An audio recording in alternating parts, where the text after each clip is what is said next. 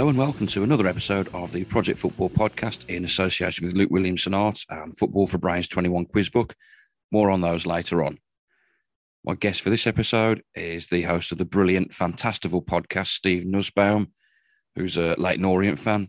And over the course of the chat, we'll be discussing the podcast itself, Leyton Orient, and he'll be going through the regular features of 5 from 5, 4-4-U, and a trip you through time, as well as the usual, team information, famous fans, and the poem at the end relating to Leyton Orient. And we've still got the new music segment, which might have been rebranded slightly, but you'll have to wait and see at the end. Time for kickoff.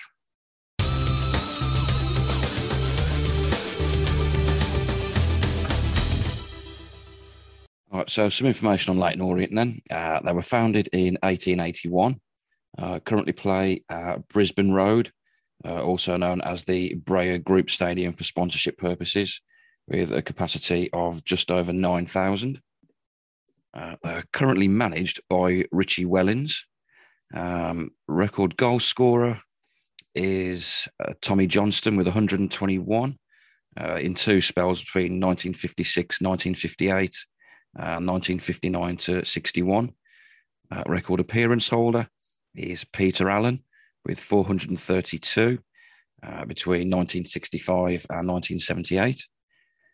Record Football League win has been 8-0 on 4 occasions against Crystal Palace in Division 3 South in November 1955, against Rochdale in Division 4, October 87, against Colchester in Division 4 in October 88, and then against Doncaster in Division 3 in December 1997.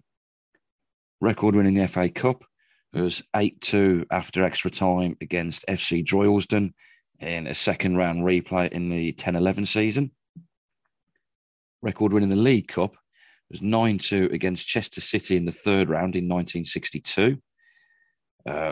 Honours-wise, they've been runners-up in the second tier, or Division 2 as it would have been back when they did it in 1962.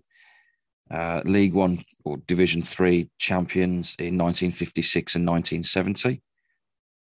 They got the third place promotion spot in League 2 in 2006 and also won the playoffs in that level in 1989. They won the National League in 2019, and in that same year, they were also runners-up in the FA Trophy. Record transfer fee paid out, according to the research I've managed to do, is £210,000 for Liam Kelly from Oldham Athletic, and that was in 2016. Record fee received, they've been given £1 million twice.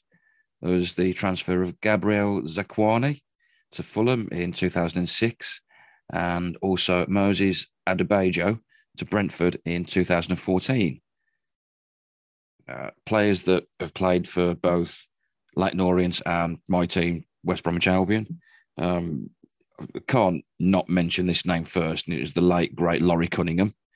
To back that up, we've got Joe Mayo, Adam Chambers, a man who was pivotal in our 2005 Great Escape, Kevin Campbell, Tony Grealish, and Kwame Ampadu. 5 famous fans. We've got composer, I think it's Sir Andrew Lloyd Webber. Then there's Julian Lloyd Webber, who is the younger brother of the aforementioned composer. Comedian and presenter Bob Mills, composer Colin Matthews, and actor Daniel Mays.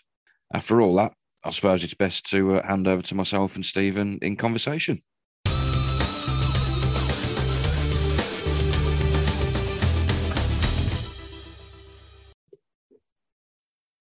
So my guest for this episode is the host of the brilliant, fantastical podcast, Leyton Orient fan, Steve Nussbaum. Steve, welcome to the show. How are you doing? I'm very well, Mark. Thank you for having me on this wonderful podcast. I've been looking forward to this over the last couple of days and debating inside my head which 11 Orient players are going to make the lineup and which unlucky ones are going to have to miss out. But before we start, yeah, loving the podcast, great work, and it's been a pleasure to listen to and be invited onto. No, thank you. No, I'm glad you agreed to come on. So you obviously know what you're in store for. So that's half the battle, I think. So as I mentioned in that little intro, you host your own podcast called Fantastival, one that I'm familiar with, but for those who may be picking this up for the first time, who might fancy to listen to something different, do you want to just give us a brief as to what it is, how the idea came about for it? Yeah, certainly. So I've been doing my own football podcast on a League Two team, although it was League One when we started, called the Orient Outlook Podcast, which was a weekly podcast all about Leyton Orient Football Club. And then COVID happened, hence no football happened, and the Outlook kind of took a hiatus. So, at the time I was on furlough from work, and I kind of wanted to be creative, but didn't know how to go about it. And it was actually the Tim Burgess listening parties I was listening to one night, and I was doing, I think it was the Oasis one, and I had such a good time kind of listening back to that album and seeing people tweet about their memories of that album. And I thought that's a great idea, actually, how he's bringing music and a community together. And so I thought, how can I do something similar? And then the idea popped into my head, well, you do a football podcast, you know how to interview people from being lucky enough to speak to members of the Orient, fans in the club and the community. So that kind of set the idea in my head about doing some kind of music podcast. And then I thought, well, I don't want to just be talking to people about, oh, what music do you like? I need to have like a spin on it. And came up with the idea of the Fantastival, which started off as an idea where I get my guests to come on and talk initially just about them and then collate like their fantasy festival. So the rules were you had to pick 5 acts. So you had to have an opening act, a super seconds act, a midway madness act, a pre-headline act, and a headline act. So 5 acts in 5 time slots, and one of them had to play one of their albums in full. There were no rules about having bands in their current form, so it could be any band from any era, whether they're alive or dead, or an act, should I say, because it doesn't have to be a band. And to close your fantasy festival, all of your 5 acts will take the stage at 11 o'clock when your festival ends to sing one song, which can be any song, so not linked to those 5, or it can be, but they can pick any song to end your fantasy festival. And that was it, really. So I kind of hit that up and spoke to Paul, who is the guy I do the Orient Outlook podcast with, and said, look, I've got this idea. I'm not sure about it. Can you be like my guinea pig for episode 1? And he agreed to it, and I was quite lucky because I was really nervous about it, but I'm quite used to speaking with Paul quite a lot, so it was quite a natural conversation. And that one lasted for 32 minutes and was really enjoyable. And I found out quite a lot about Paul that I didn't know, and considering he's one of my best friends, it was quite an engaging and nice experience, especially again during COVID, where you're not speaking to many people, you're not seeing anyone. So we've done that one, and then more friends heard it, and I'm quite lucky that all my friends, or a lot of my good friend base, are all into music and quite different types of music. So I think for the first 20 or 30 episodes, it's basically me talking to my mates about who they would have as their fantasy festival. And I guess like anything, the more that people hear it and they message you going, mate, that's a great podcast, a really good idea, I'd love to do it.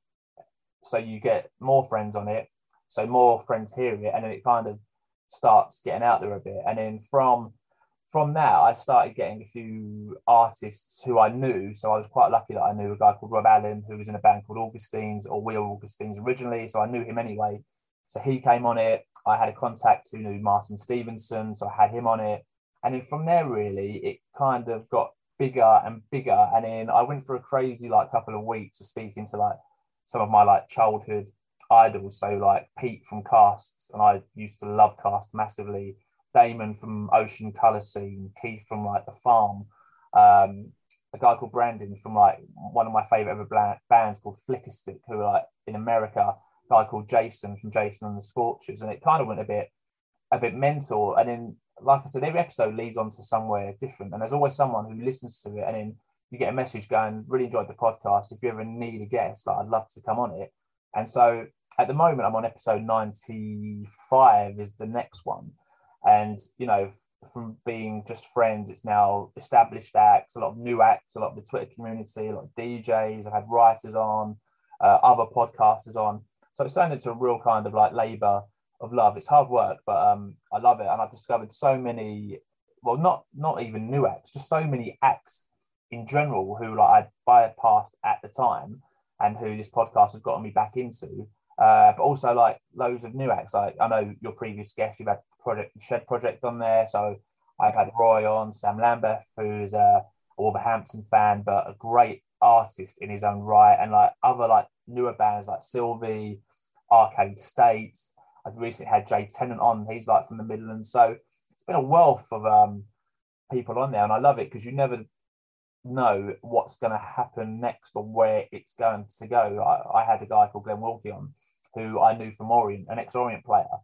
And like he just, before we started recording, he went, I must remember to talk about Iron Maiden.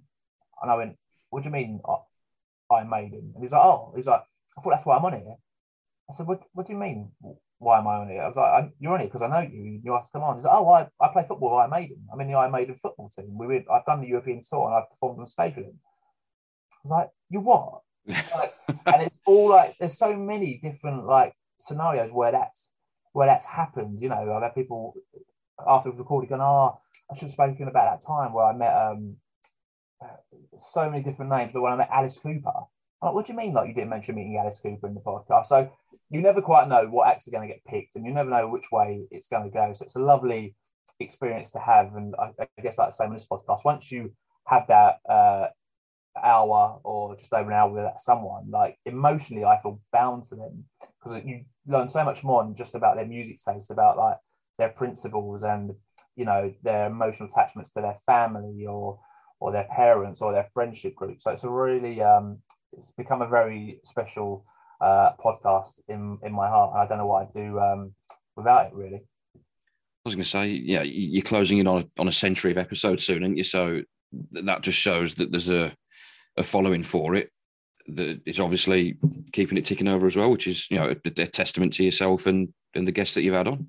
Yeah, it's been great fun, and you know, making like Spotify charts and iTunes charts, and literally I've got a message from Paula, who she was my guest on a number 87, and we've randomly charted in Mauritius. Like her episode randomly charted in Mauritius, and she's sending me like some smiley emoticons. Like we don't know how that's happened. So yeah, it's been a great experience. It started off as a nice distraction from the Orient Outlook podcast, which is still kind of where my love of podcasting lies, and I've had some amazing experiences through that podcast. But it's also like a nice kind of solo project to do on the meantime. So I guess it's like my my solo album to my Beatles band or whatever. Are there any guests that you can sort of reveal that you've got coming up, or you're playing your cards close to your chest? Do you know what? Coming up to 100, I was really, really after a big guest, but I kind of sat back on that idea because I think 100 is really special to me, and I want someone who is going to value being 100. I've got 99, so 99 is in the bag, and that's someone very close to my heart. And I think 100 is going to be someone close to my heart. Won't do any more than a standard episode. I don't think it won't get me any new followers or new audience, but I think it's going to be someone quite special to me to do. But I've got the next couple of guests lined up, and it's everyone again from DJs, musical acts, friends, you know, and occasionally you do get the odd kind of gold at the end of the rainbow. But you know, I mean, I appreciate talking to anyone who's willing to give up like some of their time to talk about their life in music essentially and share some really personal stories is anyone who I treasure. So it doesn't matter if someone's got 500,000 followers or only 500 followers or 5 followers, to still have that interaction and that moment with someone. Still quite a special thing to happen. But then also, I don't know if you've seen it, there's a very similar podcast that started up about 6 months ago with quite a famous DJ, which is basically exactly the same idea, which I think is hindering my ability maybe to get some of the bigger acts on it, because when I pitch it, it sounds like I've ripped off a very famous podcast lineup, which is Sean Keaveney. I think that's how you say it. Is he Radio X? No. Let's just say it's a bit too coincidental, his format. to Right. be an accident. And I think there's been enough crossover that at some point the Fantastical maybe appeared on his timeline. I don't know. If you look at it, he's only quite early into his journey with it. But So you've been doing this for quite a while, haven't you? So surely yours would sort of. Yeah, but then I don't. It's having that backing of a major radio station who push it and promote it. Where I guess like yours, this is like a self. Yeah, like you, one man operation. Absolutely. Yeah. Absolutely. So yeah, mate, we'll see. I've made some great contacts. Paul Hemmings from the Lars and Pete Wilkinson have been great in providing some guests from Merseyside, and I've been lucky enough to have some amazing stories about the Lars on the podcast. And from having Ian Salmon in episode 40, that's how I got a guy called Simon from Hightown Pirates. That's how I got Perry Manning. Perry Manning led to Arcade State. Arcade State led to Distant Images, Sylvie, and a whole heap of other people. So it's almost like this tree builds up around, and you're leaping from branch to branch. Yeah. Sometimes you're going one way, sometimes you're going to the other. I mean, I did in episode 8, to come back to the football element, I had Ross Embleton, who at the time was Leyton Orient manager, and I thought it'd be interesting to hear someone who you're so used to speaking about football talk about music and show a different side of him. And I was really happy to do that. But it didn't get any more listens than a standard episode with me and my mates. Like the football audience or the Orient audience at that time didn't really care who was going to be Ross Embleton. They didn't care what his musical tastes were. Yeah. But even that was like a great experience because he ended up talking about his granddad and like his memories of his granddad. And that was like another really, really special one at the time. And I've had like the Orient Chief Scout on there, who's a DJ in his spare time. So there's lots of different crossover, not just like in the music world, but in the football world as well. So yeah, as it stands, no plans to kind of stop it, but I guess we'll see where it goes. So it can only go from strength to strength, and so far so good. Yeah, it's been harder than what I thought it would have been in the terms of attracting Twitter followers, because the outlook's not been easy, but there's one hashtag for Orient, and if you hashtag that, which is hashtag LOFC, because there's only one LOFC football club, it's not like Liverpool where it's LOFC or Arsenal AFC. It's everything hashtag LOFC is Orient, so you can pinpoint people. But with a music podcast, maybe like a football podcast as well, you can't just hashtag music because it doesn't work. And you can't. No, you need to sort of narrow it down a bit.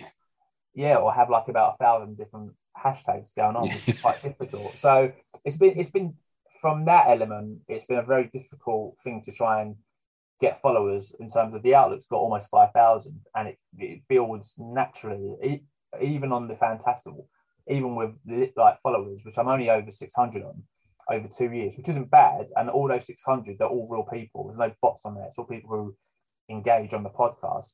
But for everyone who joins, like you're like, oh, awesome, that's another person. But it's more of a slow build up. Yeah. But that's, again, I think that's also to do with how many podcasts are out there now. There's so many podcasts. It seems like anyone's is doing a podcast now. Yeah, well, that's part of the reason why I'm doing this. But yeah, I've stuck at it, and like with yours, we've just cracked on with it. There's tons of other ones out there that cover music, tons that cover football, but so be it. People listen to them. People want to listen to this one. Great. If they don't, that's fine. I'll live with that.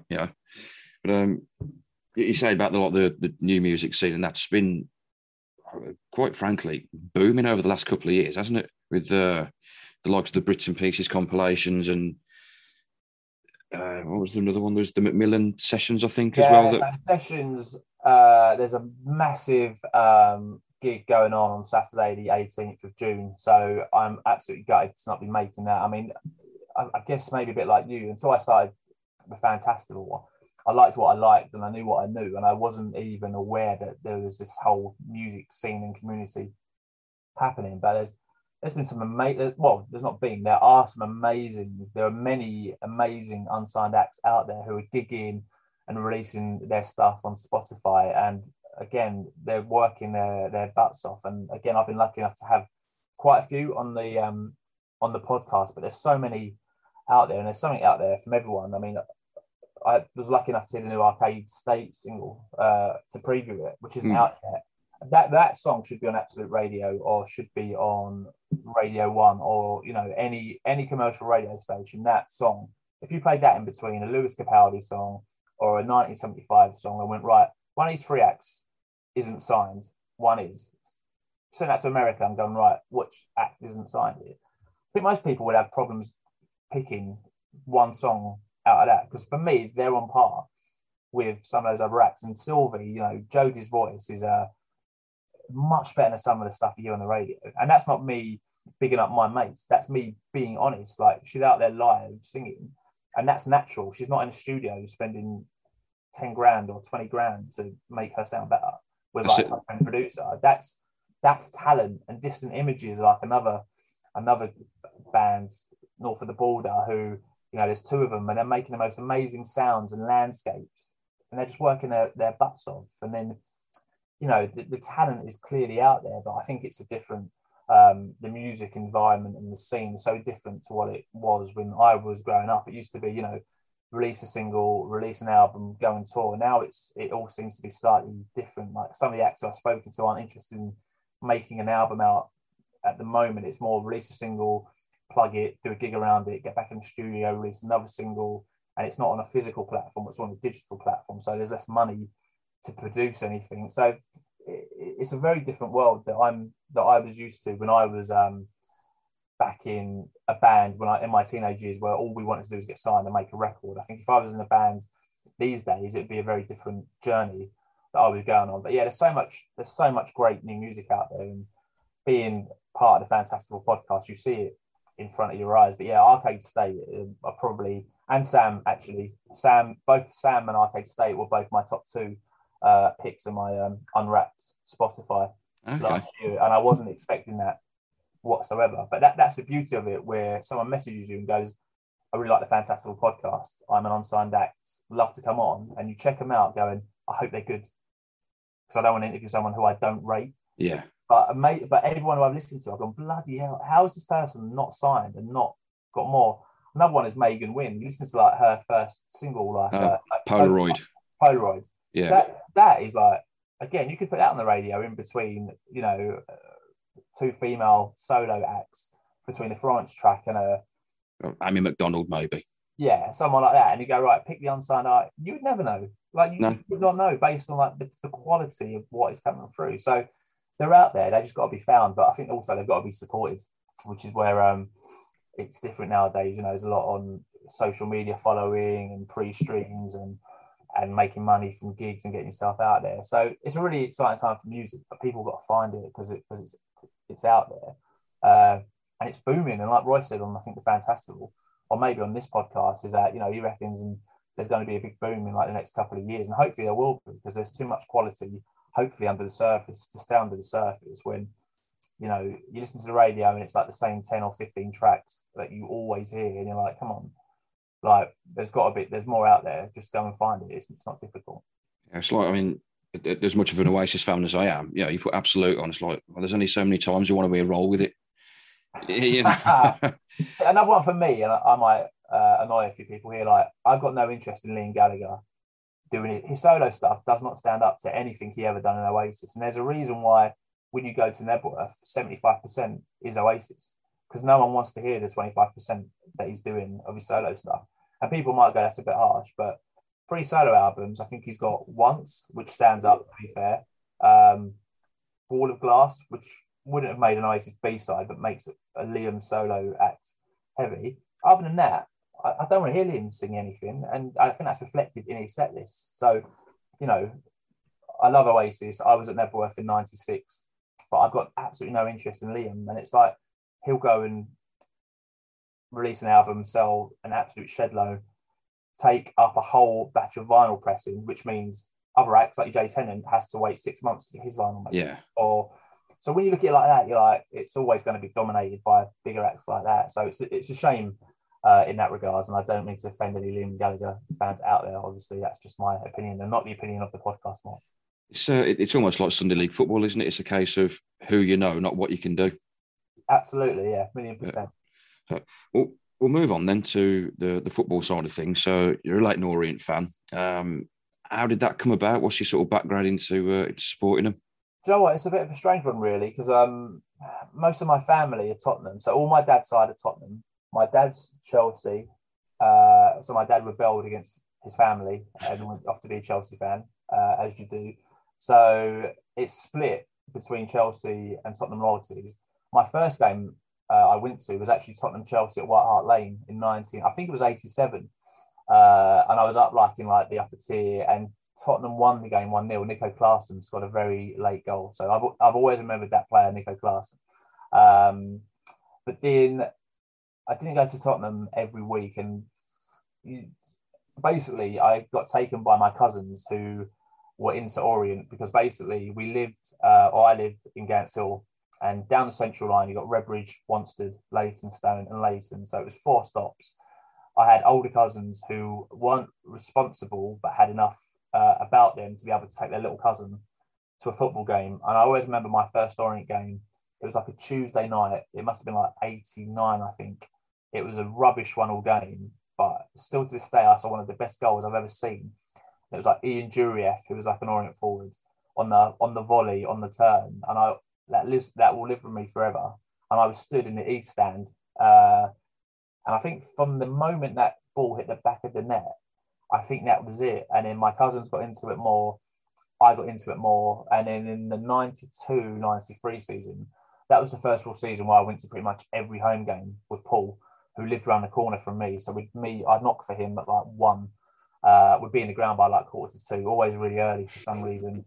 And we used to stand by the White Wall, which was like a famous wall at Orient, which is long gone now. And then when Barry Hearn took over the club, I think it was the 95-96 season, he introduced under 16 season tickets for £10 for a season. And then that really was the winner, because all my schoolmates who used to come sometimes or sporadically now all had season tickets, and it turned into more of like a social event and a social gathering. And so since then, I was really kind of engaged with Orient. But then as you do, you kind of get a job, life becomes a bit more responsibility. So I still worked for HMV, but I worked in retail in the shops for like from 1998 to 2011. So all my Saturdays were like spent mostly in the shops, and especially when you get a bit more responsibility and you become a store manager, like you don't take Saturdays off. So I missed a huge chunk and some matches that I shouldn't have missed looking back now. But I had other responsibilities. And then I went into HMV head office, got my Saturdays back. And at the time, Paul was going quite a lot, but hadn't had a season ticket. And he was like, look, you don't work Saturdays anymore. I'm going to get back into it more. Do you want to get a season ticket? I was like, yeah, totally. That was 2013-14. And in that season, my first season, properly going back every week, was the playoff season, which was an absolutely amazing season of football, where had that been any other season, Orient would have won that league. However, it being Leyton Orient, that season, they were also in League One with quite a small team called Wolverhampton Wanderers, in the only season I think they've been in League One over the last 50 years, and also another small team called Brentford. So that season, all 3 teams broke their points record. They all smashed it. Wolves, I think, finished on like a mid-90s. Brentford finished on a high 80s or low 90s. I think Orient finished on 86 or 87 points, finishing 3rd. And there was only 2 automatic spaces. So playoffs beckoned. I'll talk about the playoffs in a little bit. But the playoff beckoned, got to the final, got to Wembley. We're 2-0 up at half time at Wembley. Couldn't believe it. Promotion looked like a certainty. Up stepped Alex Revel, ex-Orient player for Rotherham. Scores a tap-in, 60 minutes gone. And then you may or may not have seen this goal. Around the 65th minute, scores the best goal we'll ever score. About 40-yard on the half volley. Makes it 2-2. We batter him in extra time. Don't score. Goes to penalties. I'm sure do you know what? I've literally got that memory, PTSD out of my head. I'm sure they missed their first penalty and we scored ours. Anyway, long story short, Matt Baldry, centre back with our full penalty, stepped up, took his, missed. That meant it was 3-3 on penalties. They scored there, and Chris Dagnall stepped up to take his penalty. He's got saved, and that was it. It was done. And then that's where the Outlook podcast started, which showed me another world to football, a whole different world of the way it all works and the way you need to stand back and act and not react instantly to what's going on in front of you.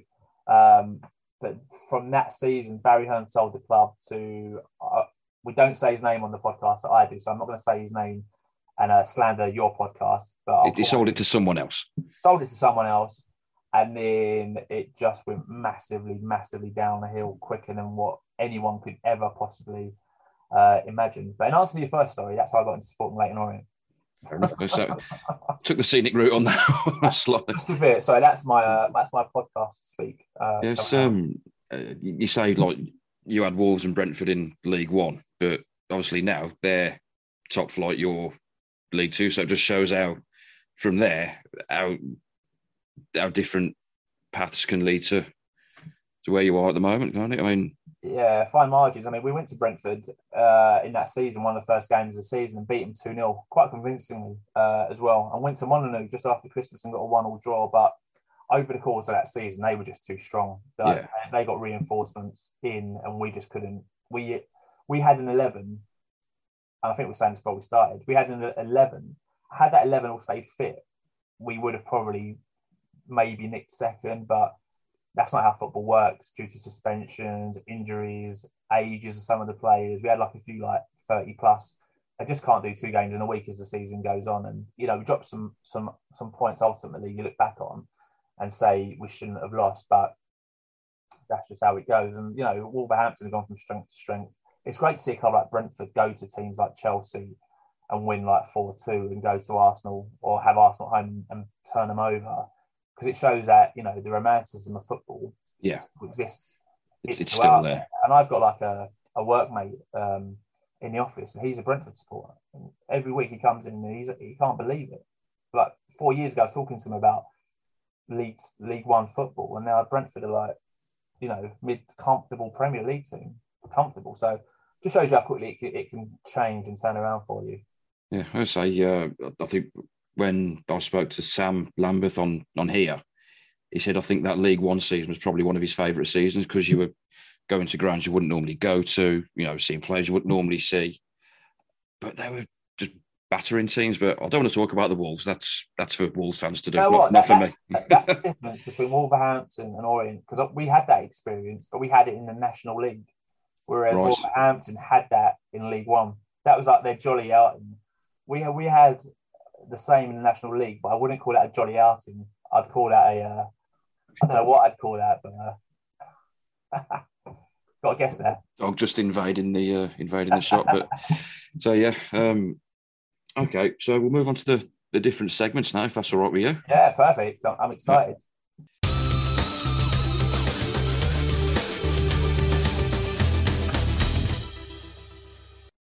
All right, so just a brief break from the main chat, just to tell you about Luke Williamson Art and the Football for Brains 21 quiz book.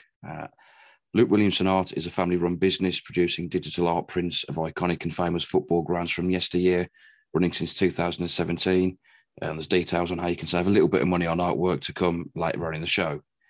And if you're looking for a football quiz book with over 700 questions, as well as chapters on football in lockdown and the Diary of a Memorabilia Collector, look no further than Football for Brains 21 by Stephen End.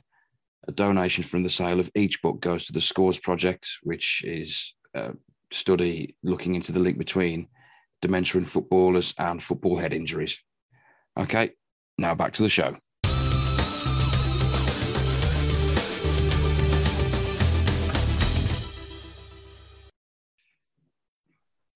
At least she didn't bark. No, she was very good for a podcast. Very much stealth mode. There's many podcasts where dogs in the background bark. Yeah. When I interviewed the guy who hosts the Oasis podcast, who he's massively helped me with how I've put this one together. And she was in another room. She barked. She was just like, bloody hell, that was loud. So the pitfalls of recording from home, isn't it? Hey, absolutely. Absolutely. Right. So the first one we're going to do is 5 from 5. And it is, if I just get the list up.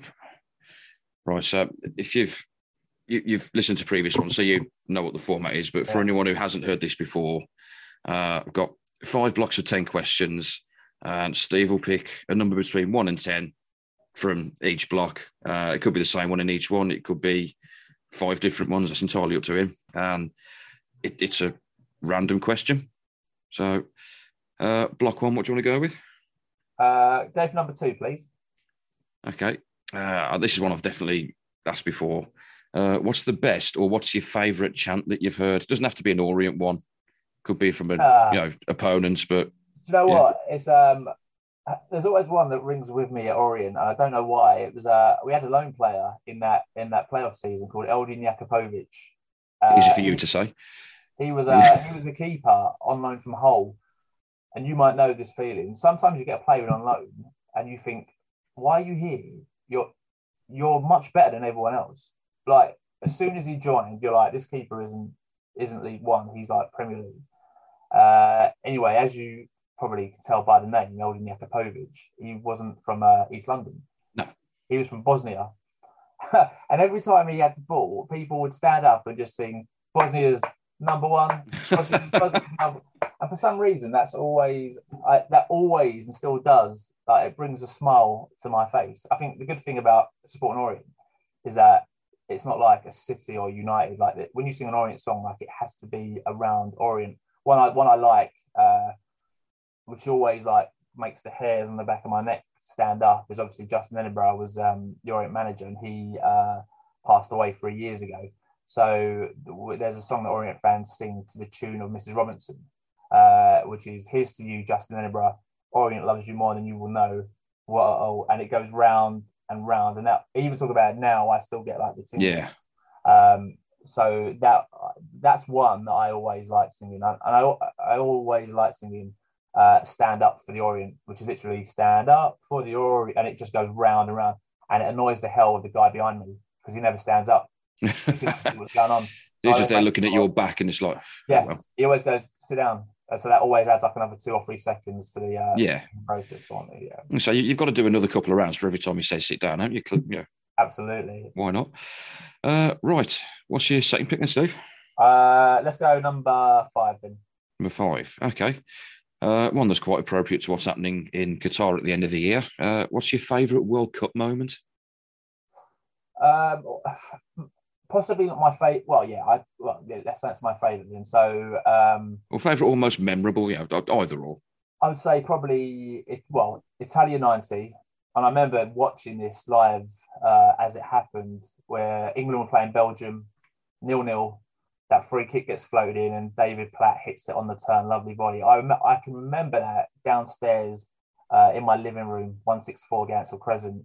And my mum was watching it, and she must have had friends around, because it wasn't just like me and my sisters and my mum. There were like other grown adults there. And I just remember it going ballistic when that went in. And even though we didn't win it in 1990, I think that's probably the most faith I have in an England team, or I had in an England team. So I've become quite disengaged with like England over the last couple of years. Although I will add, second to that, thinking about it now, was probably 98 with Michael Owen, where he just scored that goal, where he just basically runs through the Argentinian defence like they're not even there. Yeah, just carved through like a knife through butter, wasn't it? And it's just, but ultimately meant nothing. Yeah, it meant nothing. But I was only 18 when he scored that, and Michael Owen was younger than me when he scored that. I'm sure he was. I'm sure he was 17 when I was 18. I remember going, he's only 17 and he's scoring at the World Cup, and I'm like about to take my A levels, and he's you're there struggling to get into pubs with a fake ID sort of thing. Yeah. Not that I'm suggesting you did, but you do things as a teenager, don't you? Yeah, you certainly do. Yeah, probably those 2 are probably my favourite World Cup moments. But hopefully, in December I have one more. Hopefully. Oh, fingers crossed. We can only hope. Absolutely. So, right. Block 3, 1 to 10. What are we having? Number 8, please. Number 8. Okay. You've got a last-minute penalty in a cup final. It's 0-0. Orient versus whoever. Who's stepping up to take that penalty? I didn't even have to think about this answer. There's only ever going to be one name for Orient takes penalty, and it's a super left back, Matt Lockwood. So Matt Lockwood was a left back, great defensively, but also took an insanely great free kick. And every time he stepped up for a penalty, you always knew where that ball was going, and that was going in the back of the net, whether he placed it to the left of the keeper, to the right of the keeper, just ice cold.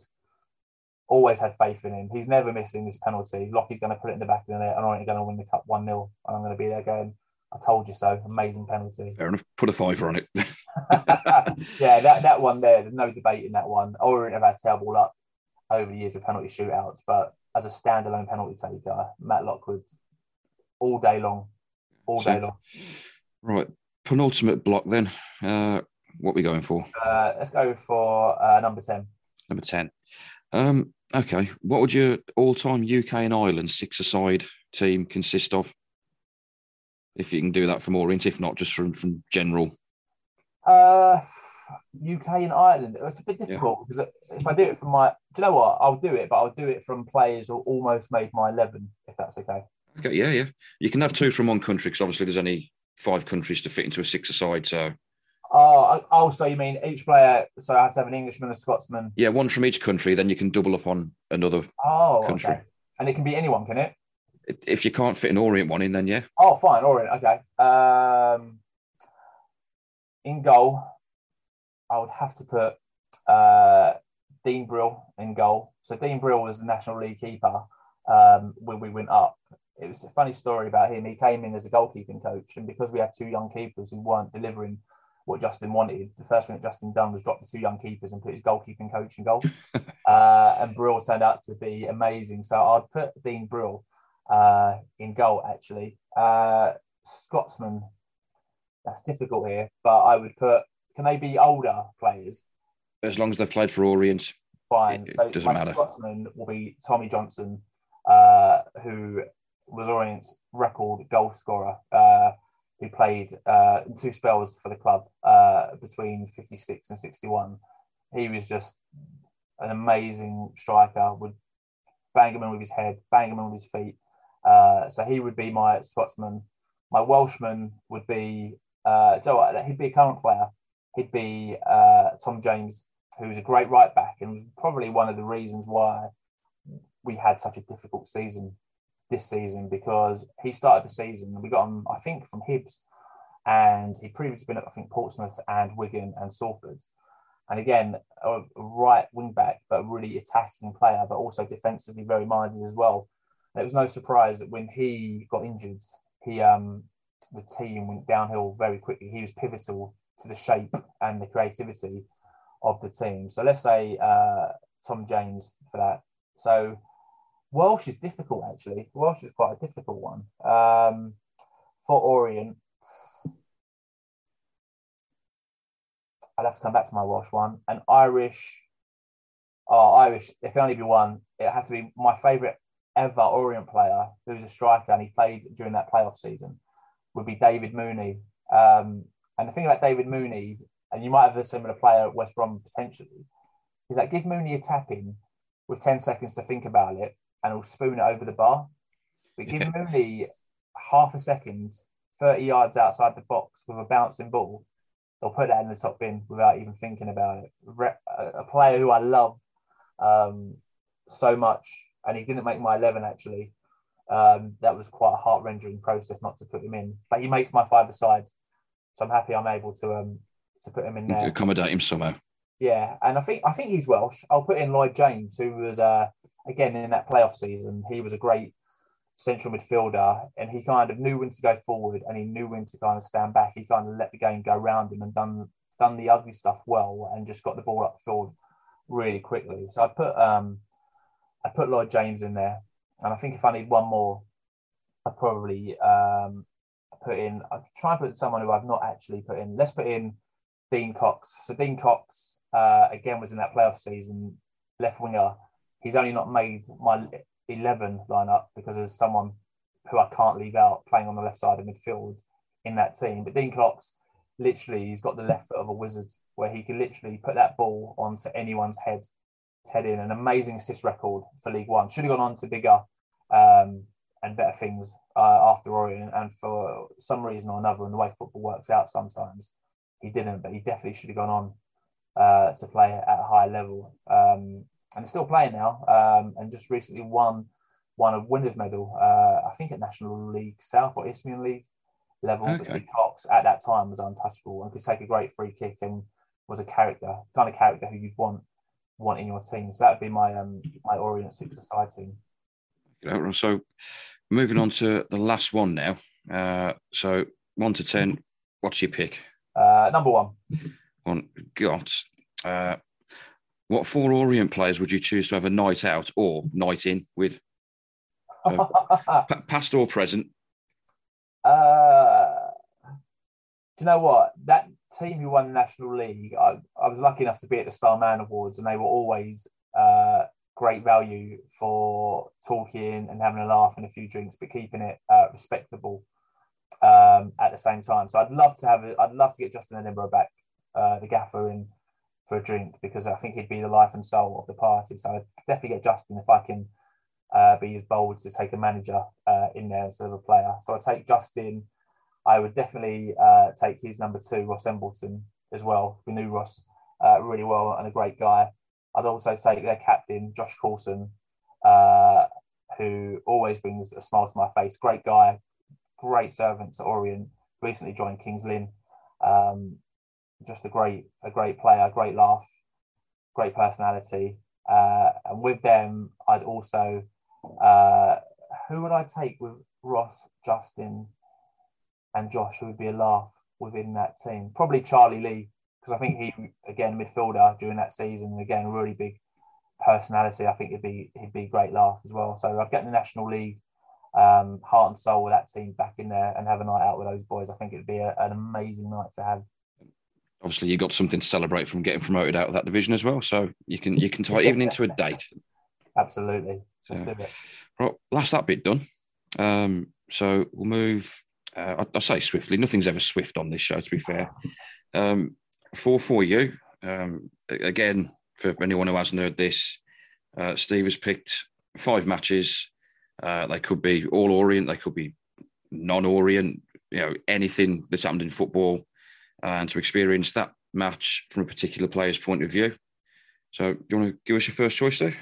Yeah, I mean, I've gone for 5 different clubs because I didn't want to make, if it becomes a bit too much about Orient, I think some listeners won't know the games. I think it's important that people resonate with the games that I picked. So the first one, if I said to you 30th of July, you'd go, there's no relevance in there. But if I said the 30th of July, 1966, I think it probably gets more relevant and incredibly obvious. But how could I not, as an Englishman, want to be Geoff Hurst at the World Cup final? Scores a hat-trick, the only hat-trick to date in a World Cup final, and probably scores the most, I wouldn't even say one, probably the most 2 iconic goals for England that have ever been scored, I would say. Yeah. Off the bar and the breakaway in the last minute. I think take away Beckham's free kick against Greece.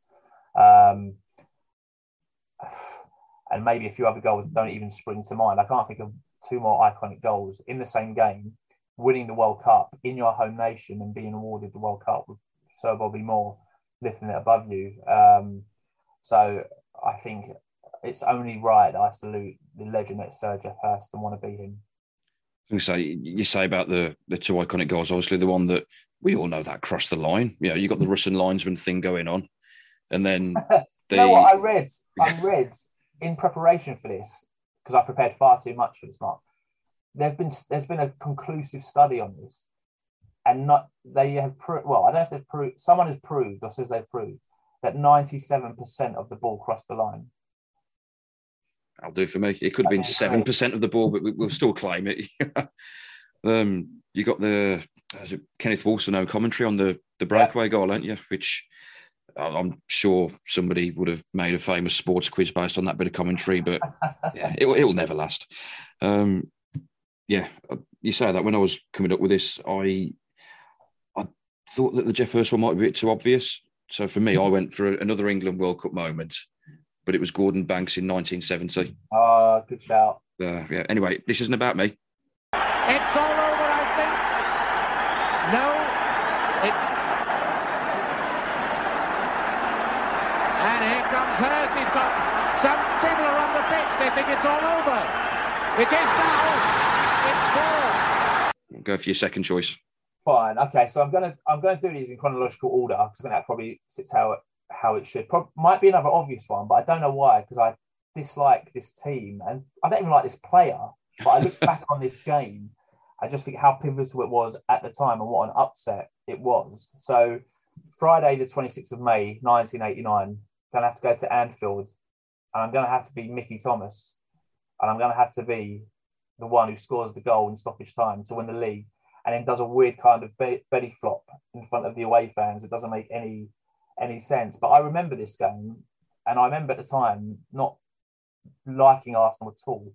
And I went to my nan's house, who lived in Hackney, and with my two cousins, who were both Arsenal fans, and all the way in the car, they were like, Arsenal need to win by 2 clear goals, and that just won't happen. And they almost conceded that it wasn't going to happen. And it was on ITV, so you only had 4 channels to choose from. I read again in preparation that 12 million people watched this game on a Friday night, and it got moved as well because of Hillsborough. So it was supposed to be a couple of weeks before that, and it got pushed back, which obviously meant there was an emotional element to it, and it meant it wasn't supposed to be the last game of the season.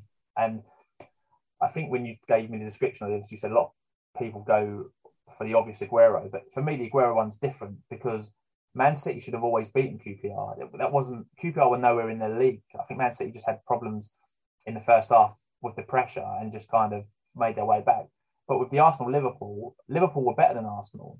Like Liverpool were the Titans and Arsenal were the underdogs who had kind of matched them. And I'm pretty sure you only got 2 points for a win in that season as well. So it was even harder to match them and stick with it. And obviously the guts that Thomas had to put that ball in the bottom corner of the net where he, I've taken a penalty at Brisbane Road with no one there and felt the pressure and not been able to score it, let alone Thomas to win the league in the last second for his team. I just can't not have that for some reason in my lineup. And like I say, I don't like Arsenal at all. I despise Arsenal actually, but I just have to have that in there. Even worse if you're a Tottenham fan, wouldn't it, saying that? But well, I'm going to make it up to Tottenham shortly. I think. Okay. Arsenal come streaming forward now in surely what will be their last attack. A good ball by Dixon, finding Smith. For Thomas, charging through the midfield. Thomas, it's up for grabs now. Thomas, right at the end. So, right, 2 down. What's your third one? So your Midway Madness. Midway Madness. I like it. I see what you've done there, Mark. I see what you've done there. So I'm going back to Wembley. And I've got a bit of an affinity with number 8s. So my third and fourth choices are both number 8 players to experience what they went through in pivotal games in their career. So this one, again, Sunday, 14th of April, 91. So I've got the date. I'm going back to Wembley Stadium and I'm going to be the Geordie legend that is Gazza. And I'm going to smack the ball past David Seaman into the top corner and then go in a massive celebration and sprint the entire length of Wembley as Spurs beat Arsenal 3-1. And again, I can remember watching that game. It was like a Sunday at 12:15. I remember that clearly, watching that with my mum, who was going ballistic because she was a Spurs fan. And again, Spurs at the time had no right to beat Arsenal. Arsenal should have walked out. Arsenal were whipping everyone. Spurs were like very inconsistent, even though they had Gascoigne and Lineker. And it was also the first set of semi-finals to be played at Wembley. So before that, it was either at Villa Park. And you can argue that maybe some of the magic has gone there that same as at Wembley. But when they were first at Wembley, you had the Sheffield derby. Even that game was like a phenomenal game. I think Sheffield Wednesday won 2-1. Even that game was an amazing game. And the Spurs-Arsenal game was another great game. Spurs would go 2 up. Arsenal probably go back for half time and should probably gone on to equalise at points. But Spurs that day just played out of their skins, and Gascoigne in particular, again, another sign of the player that he really should have been had it not been for, his injuries and these off-the-field problems. That day, he was outstanding. That's probably one of his crowning glories in a Tottenham shirt that day. And after that, obviously, he goes to Napoli and gets, before that, he obviously gets really badly injured in the FA Cup final a couple of weeks later, which does him in. But on that day, he was just unbelievable. Even I was young enough to know at that age, at 11, going, this doesn't really happen often, like what this guy is doing. I was going to say, on his day back, the early to mid 90s, like you say, the Spurs. I think it was Lazio went to, wasn't it, rather than Napoli? Oh, sorry, yes, you're absolutely right. Yeah, Lazio, yeah. But yeah, even when he went to Rangers, like he was just unplayable when he was on it. He was proper. Yeah, no one could get close to him. I only ever saw him play one game, and that was Everton versus Leyton Orient in the FA Cup. I think it was late 90s or early 2000s, and that by that time he was shot, like his legs had gone. Yeah. But even that day, best player on the pitch, like it wasn't even close. Like he was just uneven, legs gone, not fit. And bear in mind, Orient at that point, were League. I think it was League Two even at that point, but he was just spraying the ball around, gets an amazing assist for like their first goal scored by Kevin Campbell. So I was glad I got to see him play. Not in his heyday, but I was still glad I got to see him play. Even you can say, I've seen this man in the flesh. Absolutely. There you go. He destroyed Orient that day. I think I saw him play against us for Middlesbrough, possibly. But again, that's going back a while. So. Is Gascoigne going to have a crack? He is, Oh, I say! Brilliant! That is schoolboy's own stuff. Oh, I bet even he can't believe it. Right. Penultimate choice? Yeah, so this one is a bit further down the line. Since 2008, it's a midweek game. Again, another number 8 who means a lot to me, which is strange really, because he doesn't play for Orient, but he's born near me, and I've always liked his principles and what he stands for. So I'm going to be Frank Lampard. Okay. And I'm going to beat him in the Champions League semi-final when Chelsea beat Liverpool 3-2 at Stamford Bridge. So the context of this, if you remember, that Frank's mum passed away 6 days earlier. So he missed the game on the Saturday, and he was doubtful he'd even play the game. And I think the first leg had finished 1-1 at Anfield. I'm sure Chelsea battered him, but it finished 1-1. And after the 90 minutes, this game finishes 1-1 as well. And in the 98th minute, I can't remember who gets brought down. Someone gets taken down, and the referee points to the spot. The rain's pouring, and Lampard grabs the ball. So bear in mind, they wasn't even supposed to play this game. His dad's in the crowd, and there's a camera panned on his dad. The rain's piddling down. I think a few Liverpool players get in front of him and are trying to put him off. And the guy's just class. Just puts it in the bottom corner. And when the ball hits the net, it's just, that's what football is about. The pure emotion of that ball hitting the net. He slides on the floor. He's gone. He's on the floor. All the players are on top of him. His dad's in tears. I don't think there's a dry eye in Stamford Bridge. And I think, it would take the most ardent Liverpool fans to not go, actually, do you know what? He deserves to put the ball in that. And to have the guts to do that in what is your biggest club game. At that point, Chelsea hadn't won the Champions League and hadn't been in the final. So that's probably his biggest point in his career from a club perspective, that moment. Yeah. To put the ball in that with that pressure and that feeling, and he puts it in, so he looks up, and then he's on the floor crying his eyes out like anyone would. Most of his teammates are crying. Like Avram Grant, I think, is on the sidelines crying. But what an amazing moment to be out there for. And obviously, he plays in the final in Moscow and he scores, but John Terry slips over and they don't win. It. I was just about to say, is that the one where they lost the final on penalties to Man United? Penalties. Yeah. But I think I've read Frank's autobiographies, and he was born not close to me, but not that far from me. And again, similar age. I think he was like 2 or 3 years older than me. So you're always looking at players like that, like your Rio Ferdinands and your Coles, who all came up through that West Ham generation, who were fairly close to this area that I'm in, and go, wow, they've done amazing. And something that always has appealed to me about Frank Lampard is that he's always said he wasn't the best footballer. Like, he had to work at it. He didn't just become good through luck. Like, he had to work. He had to put in extra training. He was running for his fitness. He used to run in his garden for like 3 or 4 hours a day after training when he was young. He's worked for what he's got. And I think that has always struck a chord with me, that, people go, oh, his dad was Redknapp's assistant manager at West Ham. That's how he got in the team. No, he got in the team through hard work, dedication.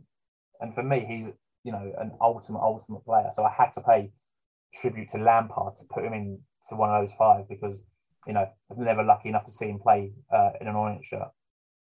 That's not likely to happen, is it? Would have thought so. Never say never.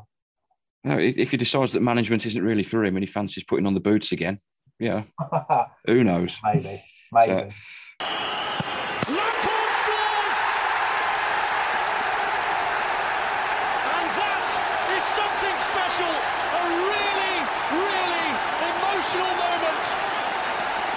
for Frank Lampard. Right, on to your fifth and final choice then. What's your headlining match? So I would have to go to Brisbane Road to play. One of them was going to have to be played at Brisbane Road. So I almost picked Jonathan Tahué to come on and score his equaliser against Arsenal. If you remember that was only about, I think that was 11 years ago. So we drew Arsenal at home in the FA Cup when the FA Cup was still the FA Cup. And although Arsenal put a weakened team out, it was still a good enough team to beat Orient. And I think in the 88th minute, super sub John Tahué gets put through and puts the ball in the back of the net and Brisbane Road erupts. However, that wasn't the game I've gone for. So I've gone for the playoff semi-final in that pivotal season at Brisbane Road, and he didn't make it into my 11, but he did make it into my 6-a-side. So I'm going to be Dean Cox for this one. Backstory to this, the first leg of the playoff semi ended 1-1 at Peterborough, and then we went back to our place on the Tuesday. It was 0-0 at half-time. It was really nervy. Both teams were just as good as each other. And in the 60th minute, we get a free kick just outside the area. Cox takes it, it smashes the wall, comes back to him, and he just drills it so hard and low, the wall jump up, and it just hits the back of the net. And he just makes the most insane mad dash through the corner flag on the floor. Everyone's going mental, and he's done it. But I also going to pick him for this game because he gets subbed in the 73rd minute. So then he gets to watch it all unravel. So he's done the playing thing, he scored his goal, but he gets to watch the last 15 minutes to see how tense it is. So Orient made it 2-0 in the 88th minute. And at that point, we thought it was done. But Peterborough scored in the 90th minute. And you're like, no way. And then they got a corner in the 93rd minute with literally the last kick of the game. And from the corner, they really should have scored. I can't believe more people haven't made a bigger deal out of it. Corner comes in, and one of the defenders is unmarked, literally 2 yards out, and he puts his head through it. And it literally goes so high over the bar, no one talks about it. But it really should have been 2-2. And they really should have not gone through. But anyway, I'll be on the touchline because I'm Dean Cox. And when that full-time whistle goes, I'm pelting it. And there's a mad pitch invasion when pitch invasions were all friendly, were all good. I mean, there's a really iconic photo from that pitch invasion of a very old couple just walking around the ground at a snail's pace. There's a really iconic Orient photo.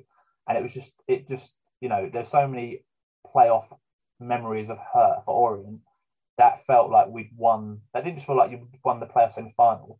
It felt like you won the league. And then all the players came out on the chairman's balcony.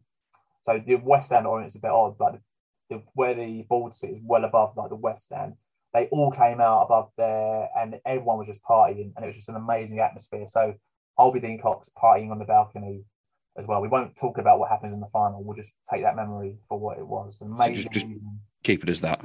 Keep it as that, yeah. So Dino, I'm going to be Dino. I'll message him later and tell him I've decided to be in for a game. That's it. We'll just do a not face off with that, but a body swap.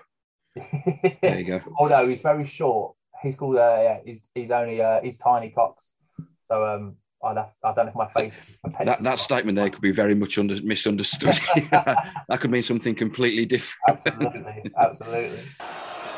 Dean Cox for Leyton Orient. The ball does its job. Dean Cox again. This time it's in. At the second time of asking, Dean Cox takes Leyton Orient a step closer to Wembley. So, all right, well, that's your 5 matches done. So, on to the final bit then. You trip you through time. So, again, for anyone who's not familiar with this bit, Steve was tasked with picking his best stroke favourite Orient 11, players from the 1960s to the 2020s. The curveball, though, can't have any more than 2 players from any particular decade. So, how did you find it? It's so difficult. I had debate. So my front 2 were always going to be my front 2. So the front 2 were always there. My left back was always my left back.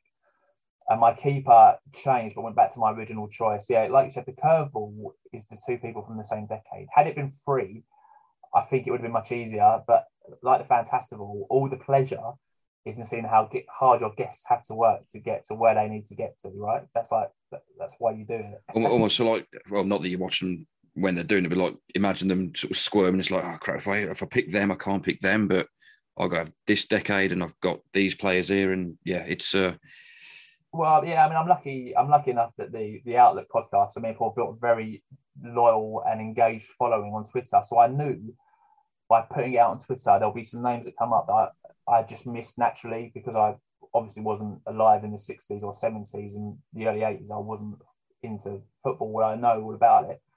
So it was interesting to see what people thought. And some people will agree with me on this 11 and some people will go, how can you leave out this player or that player? But like you said, it's the two from each decade that make it hard. Like any fan could pick a team from a selected decade and go over an 11. But this is just two from that decade, which is where the fun's at. So maybe there's a few controversial choices. I mean, there was one choice where I only decided about 5 minutes before coming on, where I had two, and then I started tinkering around, going, well, I could move this player to get this player in, but you know, it can easily be overthought. But yeah, very hard, but very enjoyable process. Actually, really enjoyable. That's good. All right. What formation did you go for? I had to, as an Orient fan, seeing this throughout all my childhood, I had to go 4-4-2. Yeah. I did think about going for a 3-5-2 with wing backs, but then I started getting complicated and defensive cover in midfield wouldn't have existed. So I thought about it far too much in terms of I need my team to have a good shape. So it's a traditional 4-4-2 with two established fullbacks who can both attack you, two wingers who are going to put the ball onto the head of your forward who's going to bang it in. So I literally could have gone like 1-1-9, but I don't think it's fair or realistic. But yeah, 4-4-2 felt like the Orient formation to do, even though they don't play anymore. When you start sort of overthinking the formations, you're sort of entering into football manager territory there, aren't you? Yeah, like I did. Joe, I always had 4-4-2, and my first draft yesterday was 4-4-2. Then I'd done a second draft at 3-5-2 just to see what it would look like, and then I started getting annoyed at myself and then scrapped the 3-5-2 to go back to the 4-4-2. Brilliant. All right, we'll start with the man in the sticks then. Okay, so there was a few nominees for this. So Dean Brill was a nominee, but obviously he makes my six-a-side. Eldin Jakupovic, who might have made it, but he only played for us about 3 months. I thought that would be a disservice to other keepers because he's not been there long.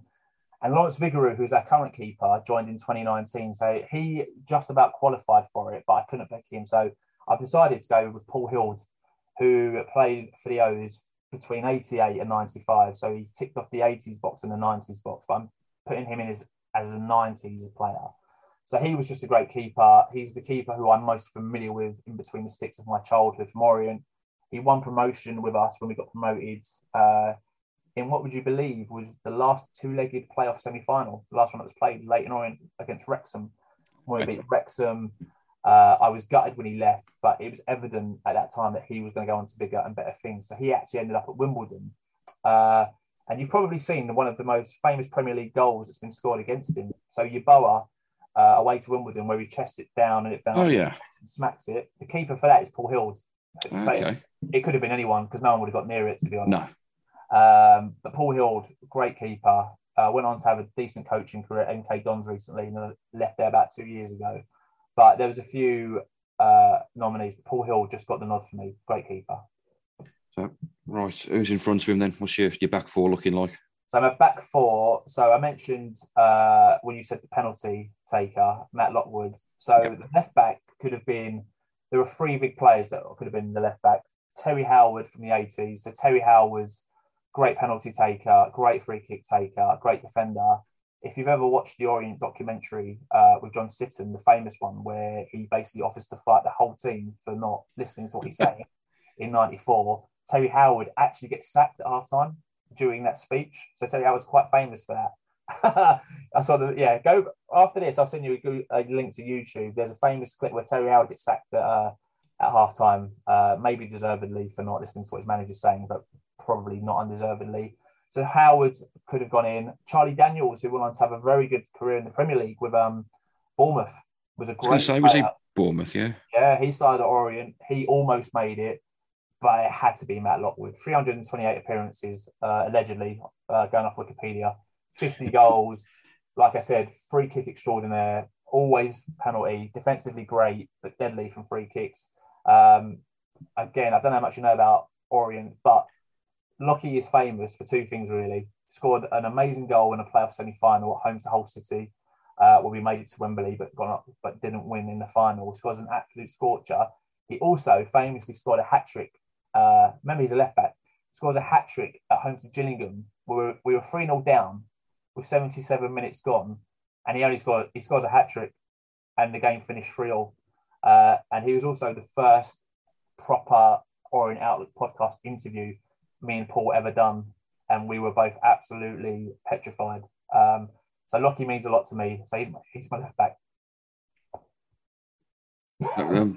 So what was the decade for him again? Sorry. The 00s. The noughties. Okay. Okay, so that's your left back. So yeah, he played over the 90s and the noughties, but so you're gone for the naughty side. Yeah. So he'll be joined by a central defensive pairing. So I might get caned for this, but I don't think I will, because I think this guy deserves to be in an Orient fantasy team. Technically, not the greatest. Technically, there are better choices. So Matty Baudry, Gamza Kiwani, better choices, better footballers. But this man would take a bullet for you on the pitch. He would literally jump in front of a speeding train. And someone said, you should pick Mackie. Someone said, you can't. He wasn't even the best defender of the decade, let alone the 6 decades that you can choose. I'm picking John Mackie from the noughties as well. Captain, led us to promotion in our promotion winning season under Martin Ling, in the game where we had to win to go up and Oxford had to win to not get relegated into the National League. We won that game 3-2. Mackie got a man sent off. He's also had a few memorable goals, a few memorable cup upsets. Just a total legend. He's loved at Orient still, and there's a reason for that. Only was with us for 3 seasons. I thought it was actually much longer. But when you look back in hindsight, it actually wasn't. So John Mackie makes up my first centre-back, and he'll be joined by someone who's now a Premier League manager. But before he was a Premier League manager, he was Smudge, and he was an Orient centre-back. And he's from the Black Country. So Dean Smith is going to partner John Mackie. Crikey. And again... not a Premier League manager now, though, is he? Because Norwich got relegated. No, he's not. Good shout. No, he's not. But you always... Do you know what? I always had a feeling once he started with Walsall and got his feet under the table at Brentford that he was only going to go one way. And it was great to see him have the success that he had and take Villa up because of his connection with the club. Can't say I agree with that, but yeah. Sorry. No, so moving on. Yeah, again, he almost captained us to a promotion, but we lost in the playoff final in the same year that Lockie scored his amazing goal there. Again, heart on the sleeve, we'll fight for you. Great defender, just, yeah, a defender of his ilk. I'd always rather have those players who will jump in front of the balls rather than the ones who can technically play it along the ground, because they're the ones who are going to put themselves on the line for you. So Dean Smith and Mackie centre backs. And then this was an interesting one, actually, because I took some advice that people were saying, and I looked into some of the older players who kind of passed me by from the 60s. So I narrowed it down to 2 players. I narrowed it down to Stan Charlton from the 60s or Sid Bishop from the 60s. And I actually learned that both of them were really excellent footballers. But I went for Stan Charlton in the end. He had 2 spells at Orient. Actually, in between his spells at Orient, went and played for Arsenal. And played. And when I say went to Arsenal and played, he was first team at Arsenal, played for Arsenal, came back to Orient, and then skippered the club to our only season in the First Division back in 1962. And he's a right back, so it gives me the perfect 4. And I've got my shape, which was very important to me because I didn't want to put 4 centre backs. So I've got 2 great fullbacks and 2 amazing centre backs. So my shape is that 4 is a great 4. I'm very happy with. Okay. What decade was Dean Smith? Sorry, I missed that bit. Sorry, Dean Smith was from the 90s. 90s, sorry. Okay. And Stan Charlton is from the 60s. Yeah, 60s. Yeah, I'll call that one. It's not that I switched off when you said Dean Smith, but when you started talking about the Villa. Yeah, fair enough. I should have realised. There's like one of those fingers in your ears going la la la la la moments. So that's your first 4 sorted. Who's your next 4? Your midfield. Right, quad? Midfield. So the greatest Orient player of all time is my first choice. I'm going to put him on the left. I didn't know where to put him. I think in today's game he wouldn't end up on the left of midfield. I think he'd end up as a 10 behind the front 2 or behind an attacker. But I wanted to be true to where he was at the time. So I put Laurie Cunningham in as my left winger. So Laurie Cunningham, greatest Orient player of all time. Like, there was a vote. It's just not my opinion. It's factually correct according to the fan base. only with Orient for 3 seasons where he started. I only played for Orient 75 times, but there's still people who go to the ground who talk to you about watching Laurie Cunningham play. Like every couple of months, I'll bump into someone who goes, "This is a podcast," and you get talking about their backstory with Orient, which is always interesting. And they always mention Laurie Cunningham, like without fail, if they watched him play. And the fact he went on to West Brom, which is your club, and then to Real Madrid, even now, that's inconceivable to me that would happen. Like I can't fathom that an Orient player could be at Brisbane Road in '77, and then a few years later was at the Bernabeu playing for Real Madrid. Just context. Crazy, and the fact that he was part of probably, this might be controversial, it might not, but from my opinion, he was part of probably our greatest team. In that late 70s under Ron Atkinson. You had him, Regis, Batson, Weil, but the list goes on. But Cunningham, absolutely amazing. But also, what he had to go through to even get to that level, to even get into Orient, with what was going on at the time. So he was also the first black player to represent England. There's a statue of him outside the ground. I was lucky enough to meet his niece when the statue got unveiled for the podcast.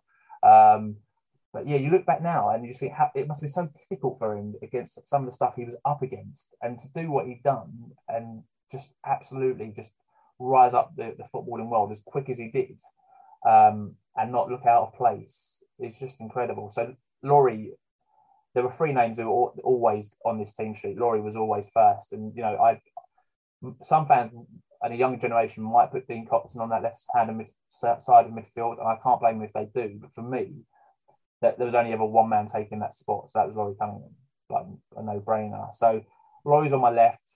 On my right-hand side, I'm going to have Alan Comfort from the 80s, and again, this was very close. I almost picked Danny Carter from the 80s as well, but Alan just sneaked it. Again, a player who should have gone on to bigger and better things. He played, again, only for 3 seasons at Orient, so he was with us from 86 to 89, made 150 appearances, 46 goals. Again, it's very creative, great player. Went on to join Middlesbrough after he left Orient and then suffered an injury that he was never able to get himself back from. And it's quite famous for playing in that final at home to Wrexham and then getting a chopper out of the ground to go and get married straight after winning the game, and then became the club's reverend a couple of years ago. But I vaguely remember watching him in the 80s, like when I was going. And again, he was like the star player, the one who would get you that one chance, and a great player who, again, the first tweet I had on this, someone went, Mackie, Cunningham, Comfort. And I was like, yeah, like that's your basic kind of spine almost to your team. So Comfort had to be in, which left me then with my 2 central midfield choices. These were probably the hardest 2 actually, because there were lots who kind of leapt out, but for other reasons I couldn't fit in because of the decade restrictions or requirements. So I had a space for an 80s player in the central midfield, and I got it down to 2. Well, looking at it now, 3, I would say. So Ian Bogey misses out, and I remember Bogey being, again, we got him, he was at Newcastle probably around the same time as Gaza and ended up dropping down the leagues, but was far too good for Orient from what I saw of him. The one who came really close, and I might get a bit of flack for leaving out here, and he almost made it, Steve Castle, who's an Orient legend, box-to-box midfielder.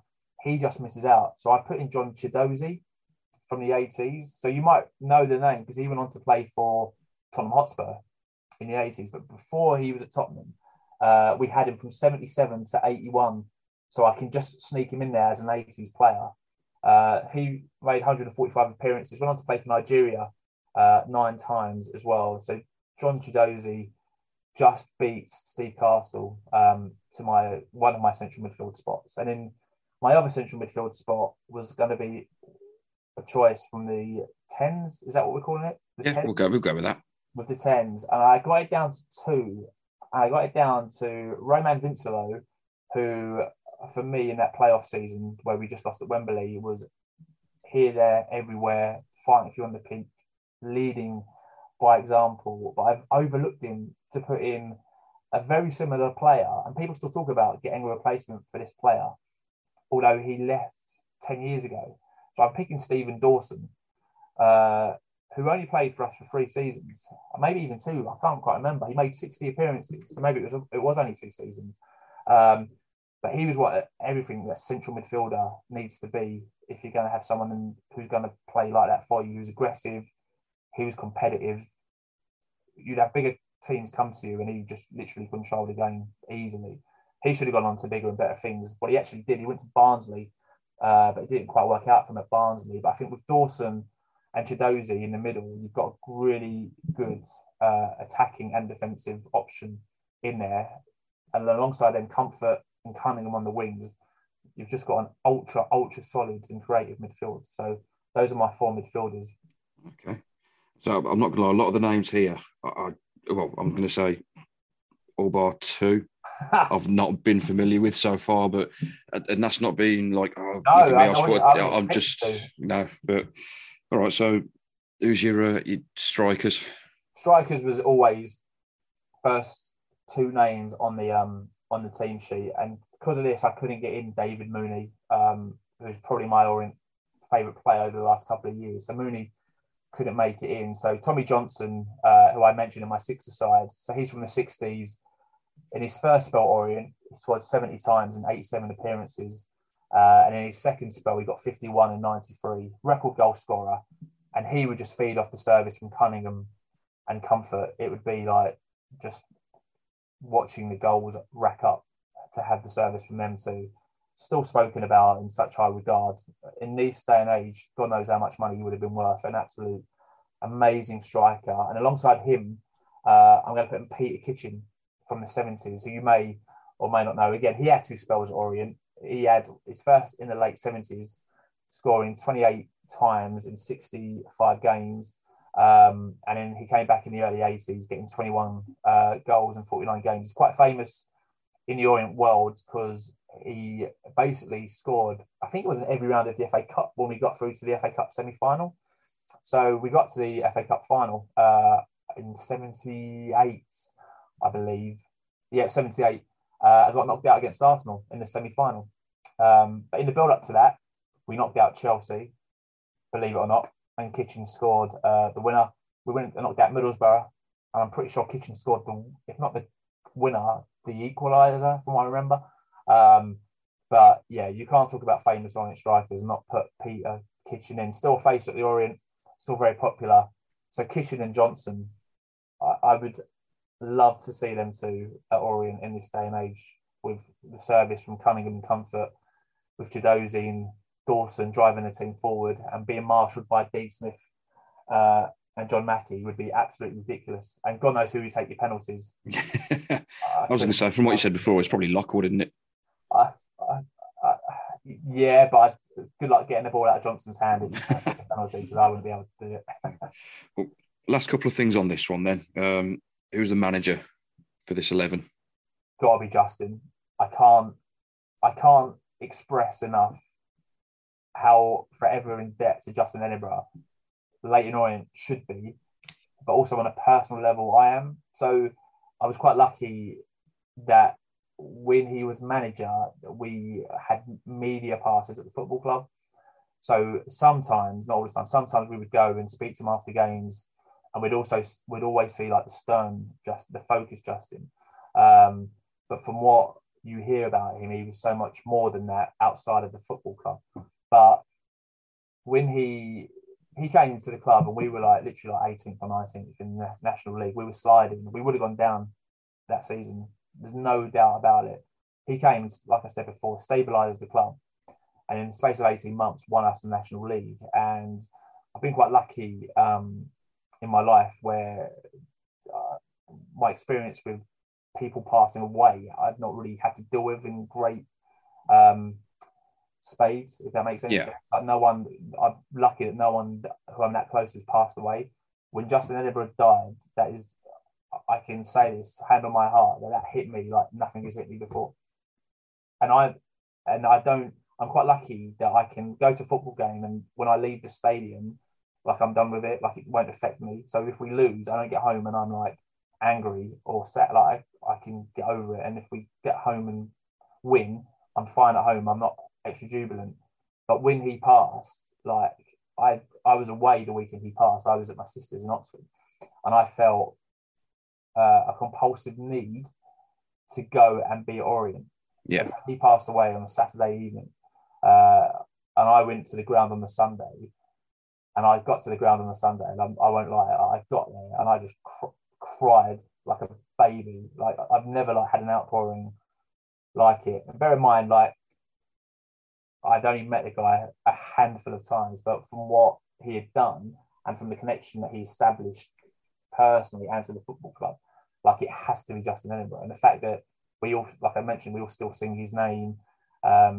And from his passing, his son Charlie is an amazing work with the JE3 Foundation, trying to, get the word out about how important it is that, what's the word I'm looking for?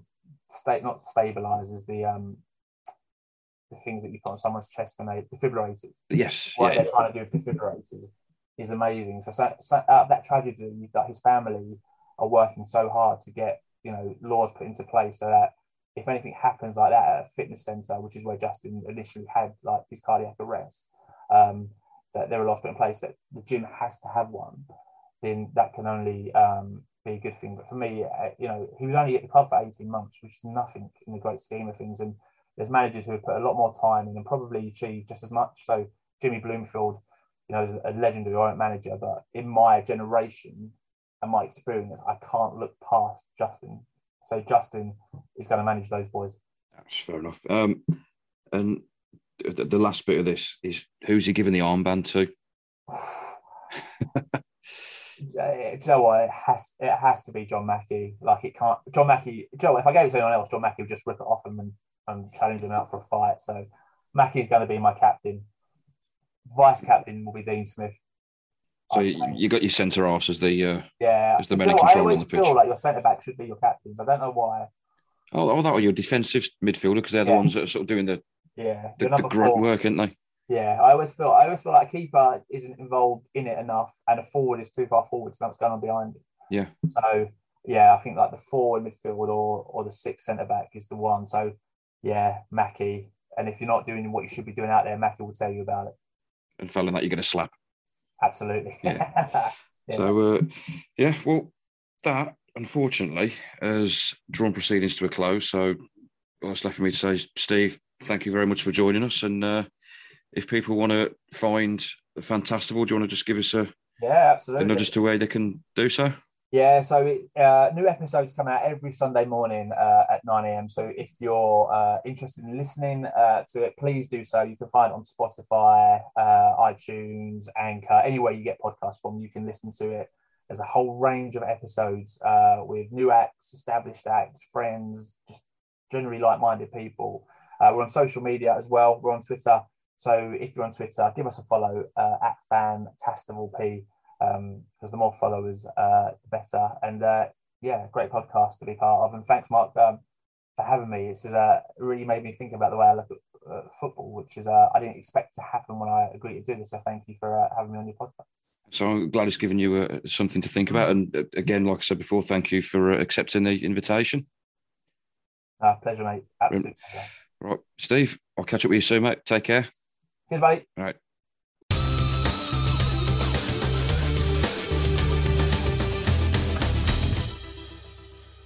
It's been through a bit of a revamp. It's now called Top 6 rather than 3 for a win.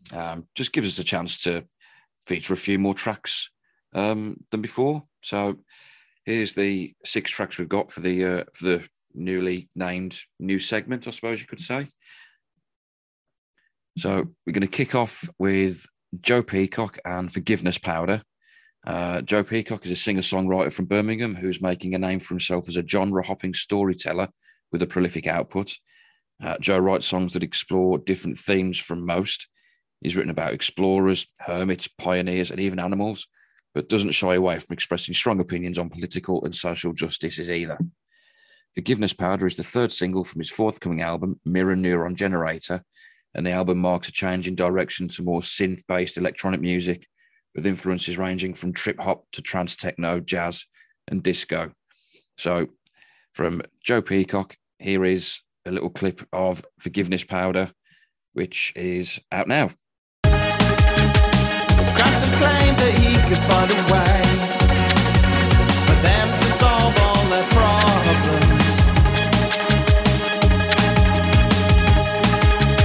A magic powder from a wise woman that makes you forgive your enemies.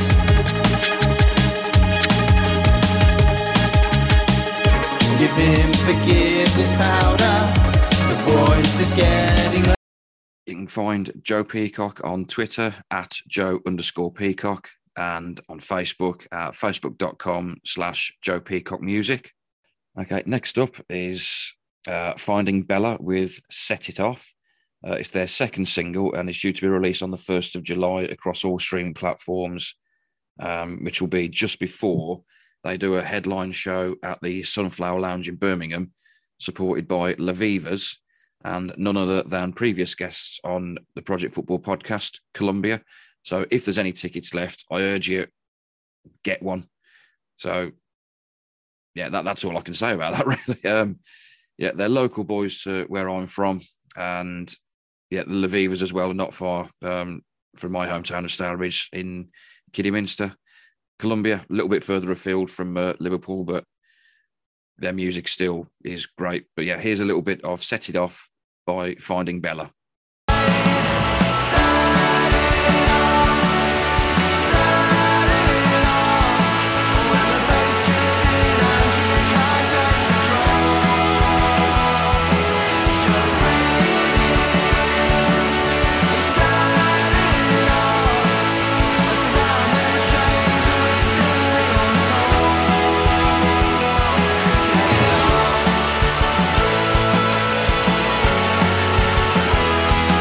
Finding Bella are on Twitter at Finding_Bella, Instagram at Finding Bella Official, and also Facebook, facebook.com Finding Bella Official. Next up, a song that ties in nicely with the show because it's a football-based song, and it's by 3D Shark. It's called Song for the Euros, and it's for the Northern Ireland women's team who are taking part in this year's Women's European Championships. They did a song for the men's team in 2016, so they felt it was only right that they did one for the females. So here's a little bit of that. Wow. Don't hold back with your predictions. With Northern Ireland girls, there's no restrictions. Down and see you on the attack. Green and white army, the place is packed. We take corners, we hit blasters, we take spot kicks with no disasters. The Euros for Northern Ireland, the Euros for Northern. You can find 3D Shark on Twitter at 3D Shark Music. Song number 4 is by a band called Fat Dads, and it's called Trust and Promises. A little bit of a description of them from their Spotify. It's harking back to the early noughties garage and indie scene. Fat Dads write catchy indie tunes with a DIY sensibility. So here's a little bit of Trust and Promises by Fat Dads. I said I'd be made by the time I was dead, but you looked at me with an empty head. And we're gonna be alright. And I know it 'cause it's what you said to me. We're gonna be just fine. And I know 'cause that's how I want it to be.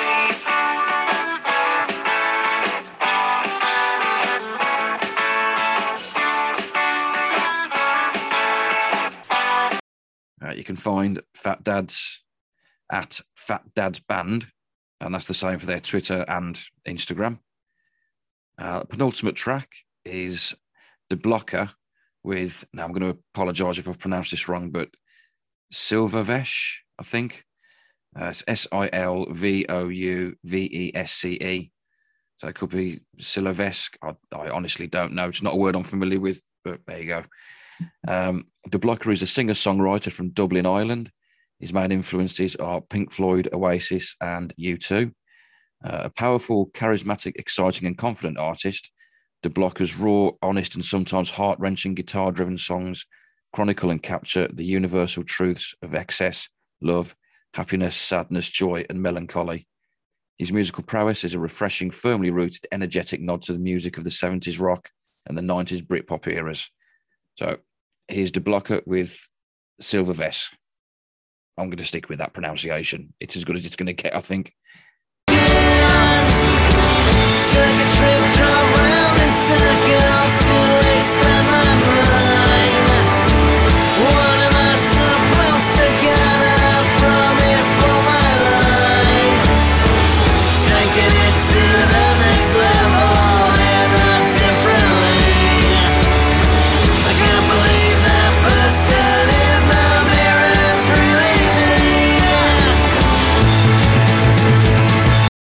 You can find De Blocker on Twitter and Instagram at De Blockergram.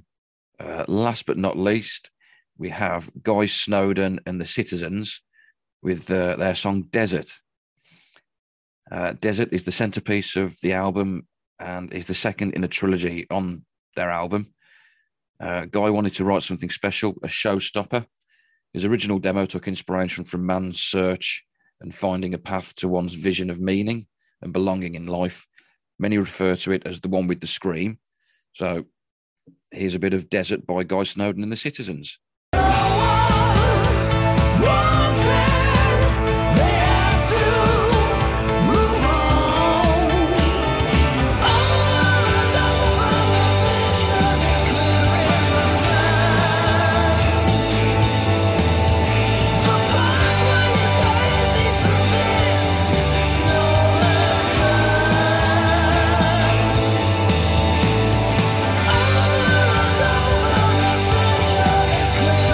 You can get hold of them on Twitter at Guy Snowden, Instagram at Guy and the Citizens, and Facebook at facebook.com/Guy and the Citizens. So that's all the tracks for the top 6. There'll be links to Spotify where you can get hold of them, and all the links for their social media that was previously mentioned in the episode description as well. All songs that are featured in the top 6 segments are out now, apart from the one by Finding Bella, which is out approximately a week from this podcast coming out.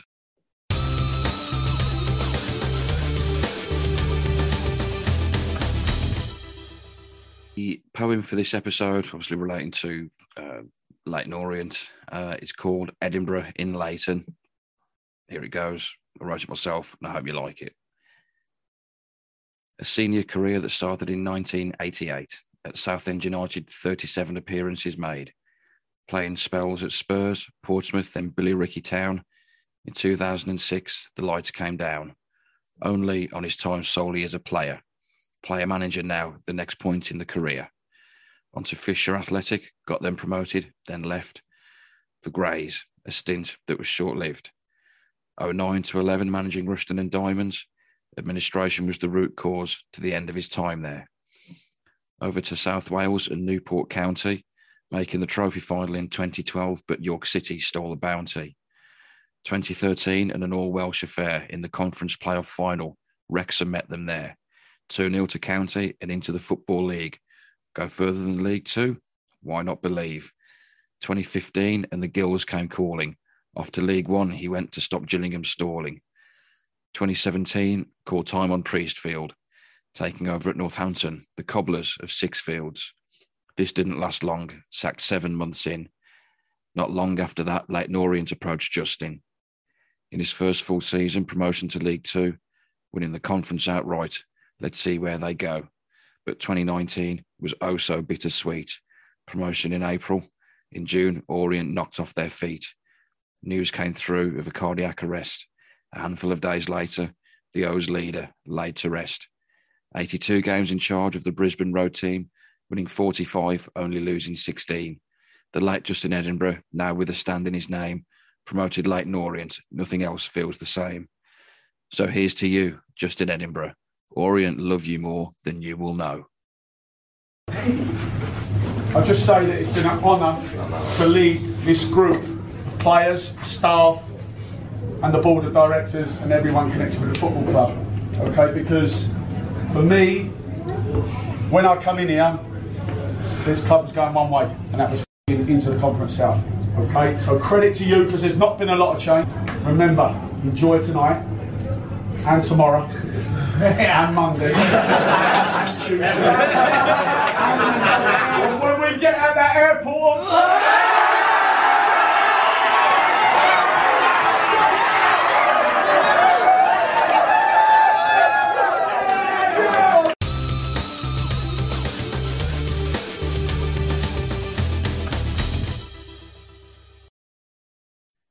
Massive thanks to Steve for joining me on the show. Really enjoyed the chat with him. It's very much appreciated from taking the time to come and have a chat with us. You can find the Fantastival podcast on Twitter at FantastivalP. There'll also be a link for Spotify where you can listen to episodes going back to the first one up to, I think it's number 94. He's up to with the massively talented Jay Tennant. So if you're into music, it's definitely worth a listen. Also, if you want to hear a bit more about Leyton Orient, you can find the Orient Outlook podcast on all the usual podcast platforms and also on Twitter at Orient Outlook Podcast. And also would like to thank Luke Williamson-Art and Football for Brains 21 for their continued support of the show. You can find Luke Williamson-Art at LT Williamson-Art on Twitter. Website is lukewilliamsonart.com. And if you want to get 10% off any artwork at the checkout, if you enter the code PROJFOOT10, that's PROJFOOT10, that'll get you 10% off any artwork at the checkout. The Football for Brains 21 quiz book are on Twitter at brains_21. And there'll also be an eBay link where you can get hold of the actual book itself, which I can highly recommend. If you want to get in touch with the show, we're on Twitter at proj_foot, Instagram at Project Football Podcast, and also on Facebook. If you just search for Project Football Podcast on there, you'll get hold of us. Again, thank you very much for listening. Unfortunately, we've now reached full time, so all that's left for me to say is goodbye and take care.